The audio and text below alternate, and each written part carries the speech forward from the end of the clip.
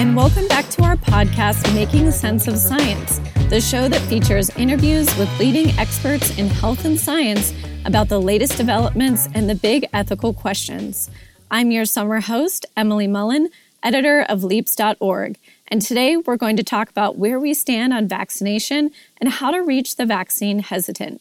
I'm honored that my guest today is Jessica Malati Rivera, an infectious disease epidemiologist and science communication lead at the COVID Tracking Project. Thanks so much for joining us. No problem at all. So COVID cases have dramatically dropped off. At the time of recording this podcast, new infections have hit the lowest point in the U.S. since the pandemic began. Do we still need shots in arms at this point? Is it important that we continue to get people vaccinated? Yes, I mean, it's a great question. And I think that there is now evidence to show that these vaccines are working to protect some of our most vulnerable people. I mean, if you look at, it's not just cases that are down, everything's down. Hospitalizations are down, even deaths are down. And we started to see the fruit of those vaccines among the most vulnerable populations early on, as we saw that deaths in long-term care facilities and deaths among people over 65 dramatically reduced. And we can thank vaccines specifically for that. That said, transmission is there's still circulating virus in the community, and we need to make sure that everybody is protected. And so that's why we are not quite over the finish line yet. We need shots in arms so that everybody can be protected, especially in light of variants. Just over 50% of eligible Americans are now fully vaccinated against COVID-19.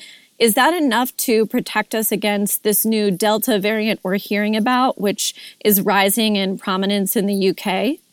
No, it's not enough. I mean, 50% is definitely a milestone that we should celebrate, and I'm thrilled about that. I think that we often forget populations like the pediatric population, which is quite large, as they are just now becoming eligible for the vaccines. We now can vaccinate 12 to 15-year-olds, and then eventually, probably later this fall, 5 to 12, or even below that after some fall months.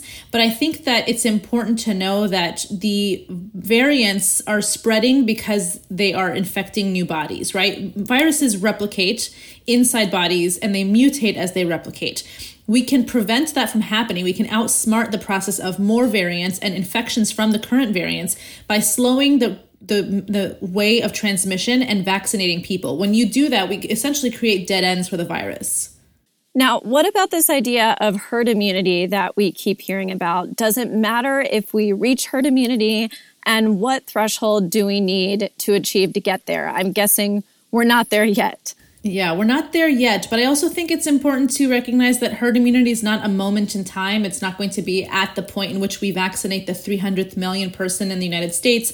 I think that we need to think about this kind of like a dimmer switch and not an on-off switch, and also be comfortable with the fact that we don't know because we've never been post-COVID, right? We know herd immunity thresholds for diseases because we've been post them. We know that when vaccinations drop below 95% for measles, for instance, we start to see outbreaks of cases, which is why we need at least 95% coverage at all times. We haven't really seen kind of retrospective what it looks like post-vaccination for COVID. And so we estimate that it's probably going to be at least 80% of the population fully vaccinated for us to start seeing the kind of really, really radical shifts in transmission in the United States and overseas. What do you think are the main challenges with getting the remainder of the population vaccinated, which is still quite a large group of people? Yeah, I mean, so we have to, think about the fact that the pediatric population is a good chunk of people in the U.S. Several millions of people are below the age of 18. And we are slowly getting that population vaccinated as they become eligible based on their age groups. Not to mention the fact that there are a number of folks who are hesitant about the vaccine, which is absolutely fair. It is legitimate to be hesitant. It is legitimate to be concerned, to be weary, because pandemics are scary. They've just experienced one of the most disruptive things that probably can ever happen to humans, with a global pandemic. And so I have a lot of empathy and a lot of patience to help people navigate this infodemic that we're in. Infodemics doesn't always just mean misinformation and disinformation. It just means a ton of information to have to parse through and make informed choices. And so because of that, we are not done with vaccine communication strategies and campaigns to help people understand, what are the barriers that are keeping you from making this choice? And that's why we need to not rush through the finish line. We need to make sure that everybody's crossing it, Right. What do you think is the biggest misconception, or what's the biggest misconception you've heard or seen, or maybe a friend or a family member has said about the COVID-19 vaccine? Oh gosh, I mean, I could go on for hours about this, but I'll start by saying that many of the claims that have been made are pretty unoriginal in the sense that they are just basically copy-pasted from previous anti-vaccine playbooks. Lots of vaccines in the past have been, accused of doing things like long-term damage or causing infertility. And there's just no biological evidence of that whatsoever with the COVID-19 vaccines or even previous vaccines. The COVID-19 vaccine does not remain in the body very long. It's probably in the body doing what it does, which is training your body to have memory and antibodies so that if it sees this antigen again, it responds. It's in your body between 48 to 72 hours. The only thing that remains is a trained immune system. And I think that people often conflate the time at which it took to develop it with the uncertainty of what it could do in the future. But really, we have decades of biological evidence to show how vaccines metabolize in our bodies and what they actually do to our bodies and how they don't do things like alter our DNA or cause autoimmune issues or cause ADE or all these claims that are intended to cause fear and doubt about the science. And I can understand some hesitancy around the vaccine because it does seem like it was created so quickly, but at the same time, that was the point of Project Warp Speed, correct? Yeah. Operation Warp Speed was kind of the best case scenario for a group science project, right? So many, if you've ever been in research, I myself have been in a lab before that has struggled to get funding. It is incredibly frustrating to not be able to have the funding to advance the next stage of your research. Clinical trials often get stuck in what's bureaucratic red tape of not having funding to advance to the next clinical trial, not having interest in enrollment. I mean, these vaccine trials had people on wait lists because they wanted so badly to participate so we can get this data, so we can find the solution. And it started because we had decades of a runway paved already. Literally decades of research on everything from coronaviruses to mRNA technology. So this didn't come out of thin air. It wasn't hasty. It wasn't rushed. It was kind of the best case scenario of all hands on deck, a consistent stream of a lot of money to make sure that there was no, hiccups, a ton of interest, and a lot of times people forget the fact that because there was so much COVID spreading around, we were able to kind of reach those endpoints, which are like the goals of the clinical trials. We were able to reach those endpoints so quickly because so many people were getting sick. So the data, when we talk about, I think a lot of people also will say, oh, it's not even authorized. It's an EUA, not an FDA approval. If you actually look at the requirements, they're no different, right? We're talking about the same trial standards for safety and efficacy, the same expectations for data transparency, the same expectations for volume of data. And now that we've got all that data, the 6-month data for both Pfizer and Moderna at least, they're now being reviewed for FDA approval, which I'll go ahead and also say sometimes if you compare the data that's been submitted for previous things to the FDA, it's less than what's been submitted for COVID.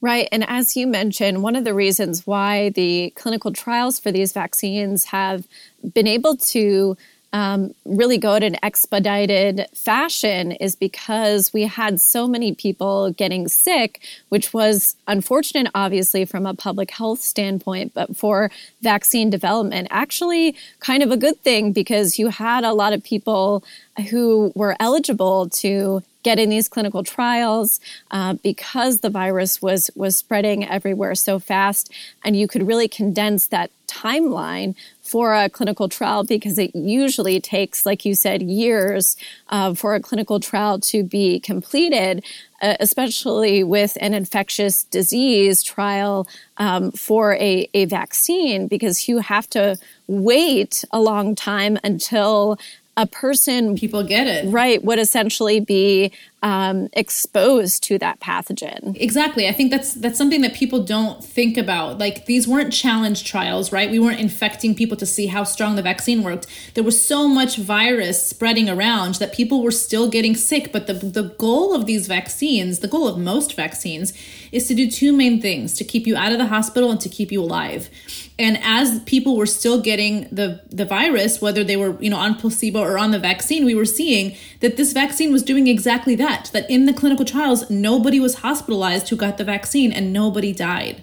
So, that says a lot about what it's like to do something like a clinical trial in the context of a public health emergency. It's a very different situation than a clinical trial that would have happened for an exploratory vaccine when everything's fine and most people are healthy. Now, what about, we're hearing about breakthrough cases of COVID. What's happening there? Does it mean that the vaccine is not working? Yeah, so it definitely does not mean that the vaccines are not working. We should remember the fact that the vaccines are not 100% effective. No vaccines really are. Breakthrough cases are to be expected, but the incidence of them is incredibly, incredibly low. They probably make up about 0.1% of vaccinated individuals. And for the most part, those who have a breakthrough case are often experiencing mild or asymptomatic infection. And it's something that is necessary in this next phase of the pandemic, in the sense that we need to get this data to understand things like vaccine durability and also understand the impact of the variants. But it's also, helpful to understand too, if and when we need boosters. Right now, we haven't found the need to use boosters, but like understanding things like breakthrough cases is one of the ways in which we learn that. But it's not something that people should be panicked over. It's why it's so important that most people are vaccinated, so that risk drops even more. So there's been a lot of research around vaccine hesitancy. These are not people who are staunchly anti-vax, but people who might just be hesitant to get the vaccine for one reason or another. They're still unsure. So how do we get through to these types of people? What are some of the known tactics that work? How should I or anyone listening to this podcast approach someone who hasn't gotten the vaccine? What should I do or not do? Yeah, so a couple things. I'll start by saying that it's really important to be careful with your language. Even when we talk about vaccine hesitancy, it is an incredibly diverse cohort of people and who have hesitations for a variety of reasons, all of them legitimate, right? To want to understand more, to make informed choices is a legitimate position to have. But we also have to recognize that there are a number of people who are hesitant because of legitimate medical trauma and medical hurt that's happened, whether they've experienced it directly, especially among the Black and Brown community, or they experienced it historically in their families, or generationally. When we talk about things that happened in the past, like Tuskegee, what happened in Puerto Rico with birth control experimentation, and what happened with gynecological experiments on Black women. So these types of things are all reasons to have pause. And so because of that, we need to understand that it's not a one-size-fits-all message. We need to be careful to not otherize people and group them and make them feel less than or separate from the scientific dialogue. On top of the fact that when we talk, we need to listen first, and mostly listen. When people share things that they've heard online, that they've read online, I want the burden of proof to be on them to tell me, where did you find this? I want to understand what your hesitations are. What are your actual fears? And let them do the talking. I want to hear all the reasons why they have those concerns before I start fact checking and debunking and myth busting and outdataing them, right? That's not an effective tool. What that does is just cause tension and elevation of emotions. And there's already so many emotions involved in vaccine hesitation that I think that one of the ways in which I've seen many breakthroughs happen is to listen first, ask questions, have them do the sharing, and then walk them through how you can either validate their sources or help them find better ones. And we know that there's power in anecdotes, because a lot of the tactics on the anti-vaccination side, I don't even really want to call it a side, but among a small group of people who are vehemently anti-vax, we know that they use anecdotes to get through to people. I had a friend or a family member or somebody I know had this horrible reaction to a vaccine, and therefore I don't want to get a vaccine, or I'm not giving this vaccine to my child. So what do you think about anecdotes, and how can we use anecdotes and perhaps storytelling to our benefit to get more people to get the COVID vaccine? Yeah, so anecdotes are extremely powerful, and they influence a lot of things. They influence politics, religion, science, vaccines. And so it's a very kind of expected, confounding factor when it comes to trying to understand data and understand truth. And I don't want to discredit anecdotes, but oftentimes if you try to get to the bottom of an anecdote, it's sometimes really nothing more than an anecdote and not based on any kind of truth. I mean, recently I've had people say, I know somebody who's really trustworthy, who knows somebody who told them that they are really trustworthy and they got this information about this experience. And if you dig deep enough, a lot of times those are not real. However, some anecdotes are legitimate. Some anecdotes of things like vaccine injury, which does happen, need to be listened to. But for the most part, when it comes to anecdotes that are intended to cause fear, that use superlative language that are very, very inciting of anxiety and panic, those are red flags, right? I also think that this has a lot to do with the fact that humans are just really bad at understanding risk, right? They don't know. We're just really bad at knowing the difference between a hazard and a risk. A hazard is something that could cause harm, but a risk is that hazard plus exposure to that, right? So it's like, are you going to get into the ocean with the shark because there's a hazard there? Well, your risk is quite low because the odds of the shark biting you is, super, super, super low.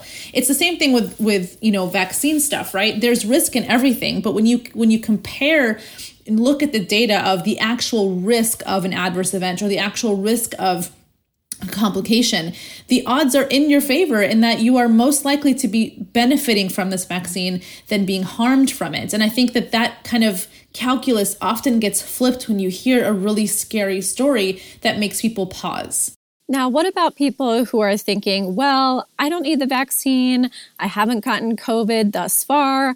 I'm not in a high risk group. And there's also a small risk of me landing in the hospital, or, most cases of COVID are manageable and have mild and moderate symptoms. I think this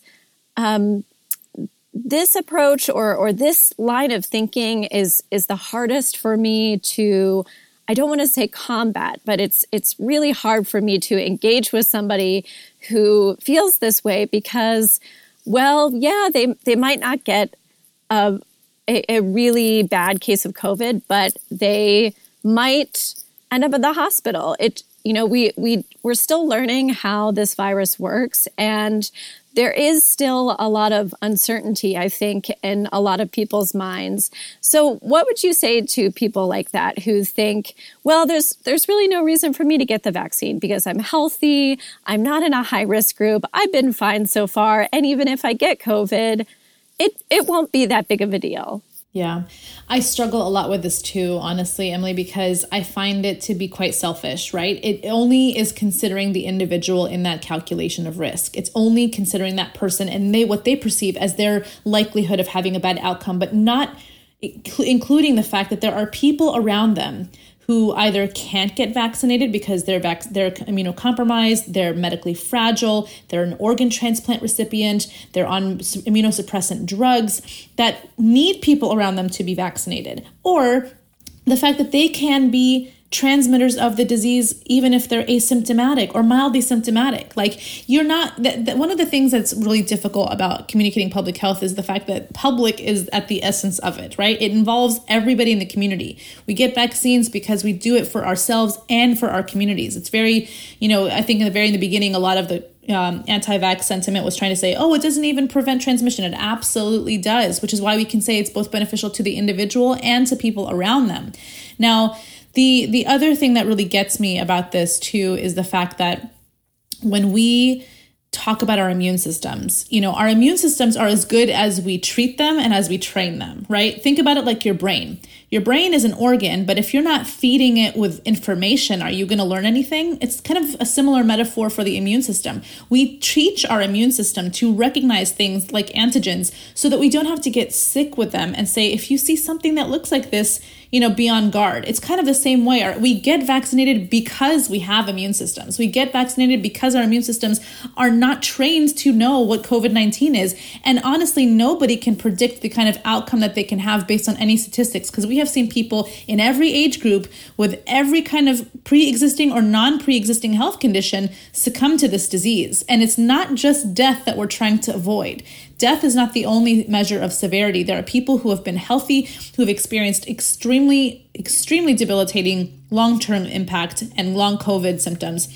I know folks who had asymptomatic infection, excuse me, and then months later are experiencing complications with constant ringing in their ear or issues with heart inflammation like myocarditis. So to say that you'll take the risk is just very short-sighted, and it's not thinking about the person or the people around them. At an individual level, I feel like there's only so much each of us can do to promote vaccination among our friends, among our family, among acquaintances and people we know on social media, things like that. So we're seeing some cities and states offering incentives like free pizza or beer, or in Washington State, free joints of marijuana. What do you think about these kinds of incentive programs? Are they working? Are they a good idea? For some, they're working, and I don't have any problem with them. I think that for some people, that's the extra kind of motivation that they needed or that they are compelled by. And I think that's fine. I don't think it's manipulative. I don't think it's anything sinister.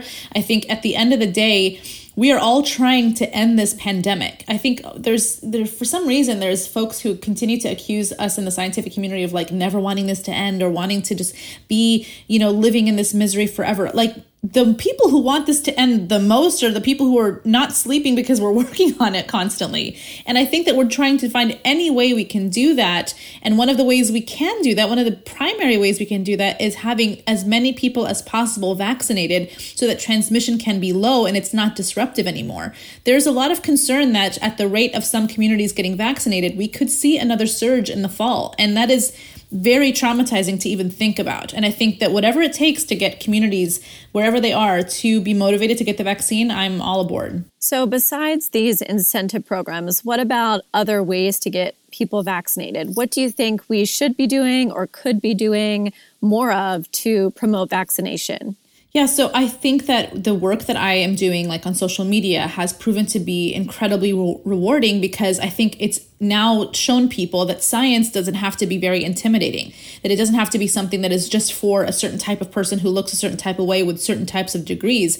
I think that one of the biggest disservice we do is to talk down at people and to dumb things down. And what I try to do is to help elevate people's science and data literacy. And I do that by breaking down the headlines and demystifying a lot of the information that they're hearing on, social media themselves or on, their podcasts or in their circle of friends. I think that we need to consider that this is this virus has, more or less touched every person in the world and that it's affected all of our lives. I don't think that we should be brushing, it under the rug to try to get it over. I think we should invite people to say, look, this happened. It might happen again because that's kind of how viruses work. Let's all be more informed to understand the impact of mask wearing, the impact of vaccination, the impact of all these small choices that we can make to make our world healthier and safer for everybody. Earlier, you mentioned that a one-size-fits-all approach is not going to work to promote vaccination. So what do we need to be doing to reach people, say, in rural communities or in inner cities who might not have transportation to get to a vaccine center? I mean, there are so many different groups of people. And like you said, there are lots of reasons for vaccine hesitancy, but there are also just access issues.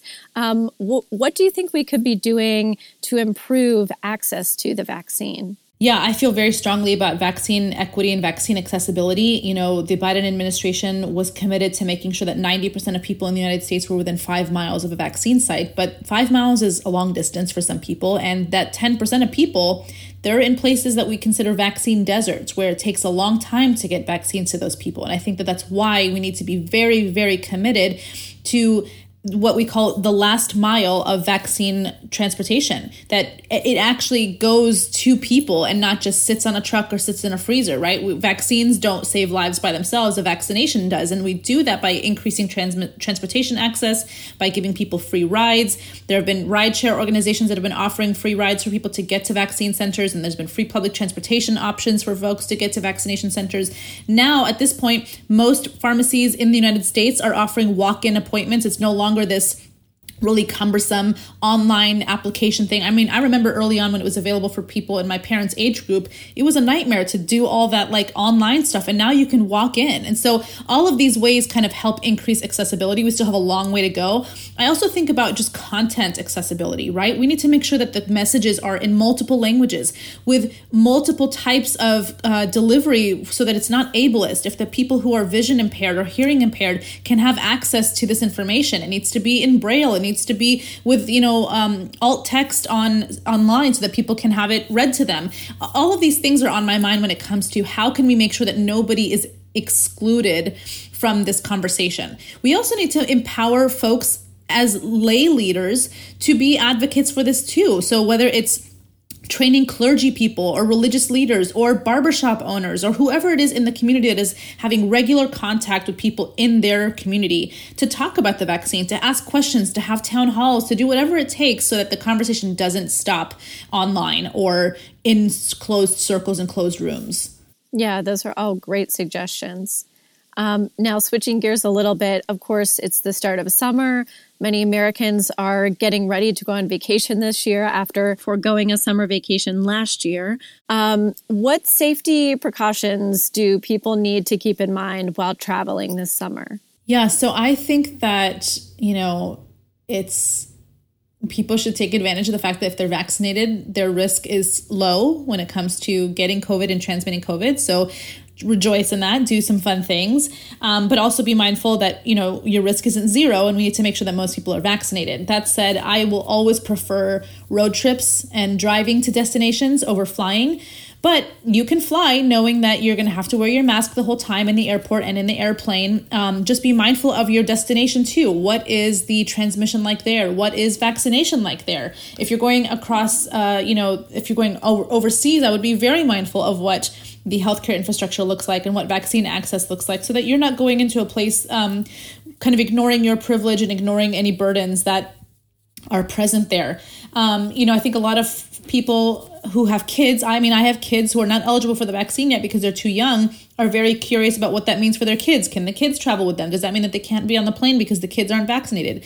I don't think that means that, but I think it just means that you need to be extra mindful of your kids' risk and that they're going to have to be in masks the whole time. And that when you are, when they're traveling, and if you're going to a place where they're not around other people, then they can, take their masks off. But it'll get a lot easier later this year to travel with the whole family with less risk once the kids can get vaccinated. But by all means, we should be having a great summer and going on trips so long as we're being mindful of our individual risk and our community risk. Right. I was going to ask you about families with kids who haven't been vaccinated yet.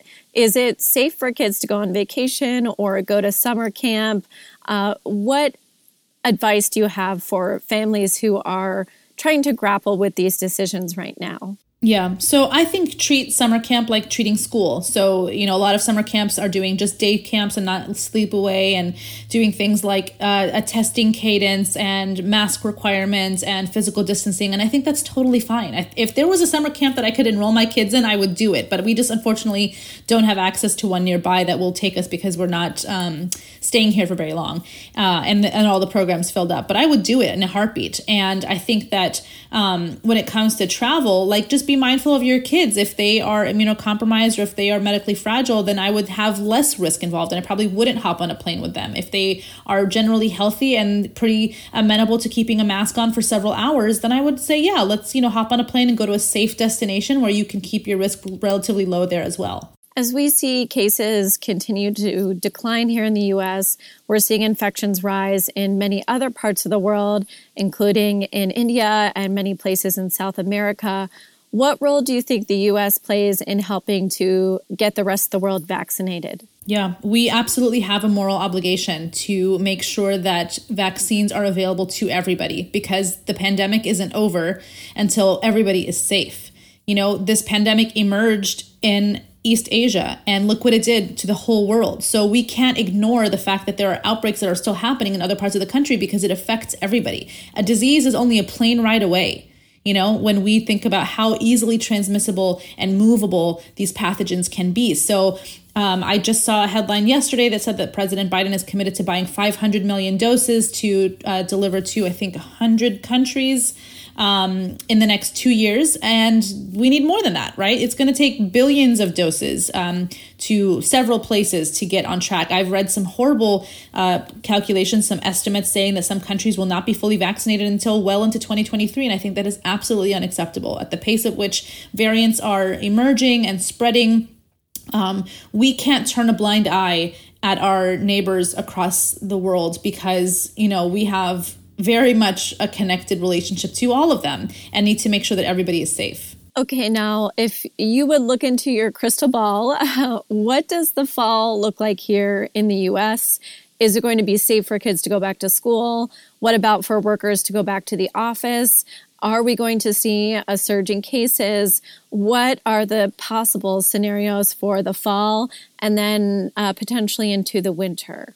So I like to default to cautious optimism, even though I tend to be sort of pessimistic. But on this front, I'm trying to be really cautiously optimistic. And what I'll say is we should all hold our plans without white knuckle grips, right? We should hold loosely to all these things and understand that anything can change. However, I feel very confident that our holidays are going to look very different this year than they did last year. I feel very confident that my kids and many kids across the country are going to be back in school, probably with masks, which is fine until we get them fully vaccinated. I expect many offices to return to work, but I also expect and have seen many offices be like, if you don't want to, and if you want to continue working remotely, that's fine too. And I am here for that kind of flexibility because I have been a working parent from home well before COVID-19. I've been working from home full time since 2017. And I am very grateful to see as many companies pivot as a result of COVID and say, you know what? Productivity hasn't declined. In fact, in many cases, it's increased, and then we're going to keep that option. But I do think that a lot of normalcy will be back in our lives come this fall. I think that the more people and the more kids that are vaccinated, more things will open up. Things like sporting events, things like concerts, that's all coming back. And I'm very, very excited for it. But I also understand that we have to be mindful that if certain populations are not fully covered, we can expect to see an uptick in cases possibly this fall. And I'm trying very hard to make sure that we avoid that. Well, thanks so much, Jessica. That was a fascinating discussion, and that's lots to think about. Thanks to everyone for listening. If you like this show, follow Making Sense of Science to hear new episodes coming out once a month. If you want to give us feedback, we'd love to hear from you. Get in touch through our website, leaps.org, and follow us on Instagram at Making Sense of Science. See you next time.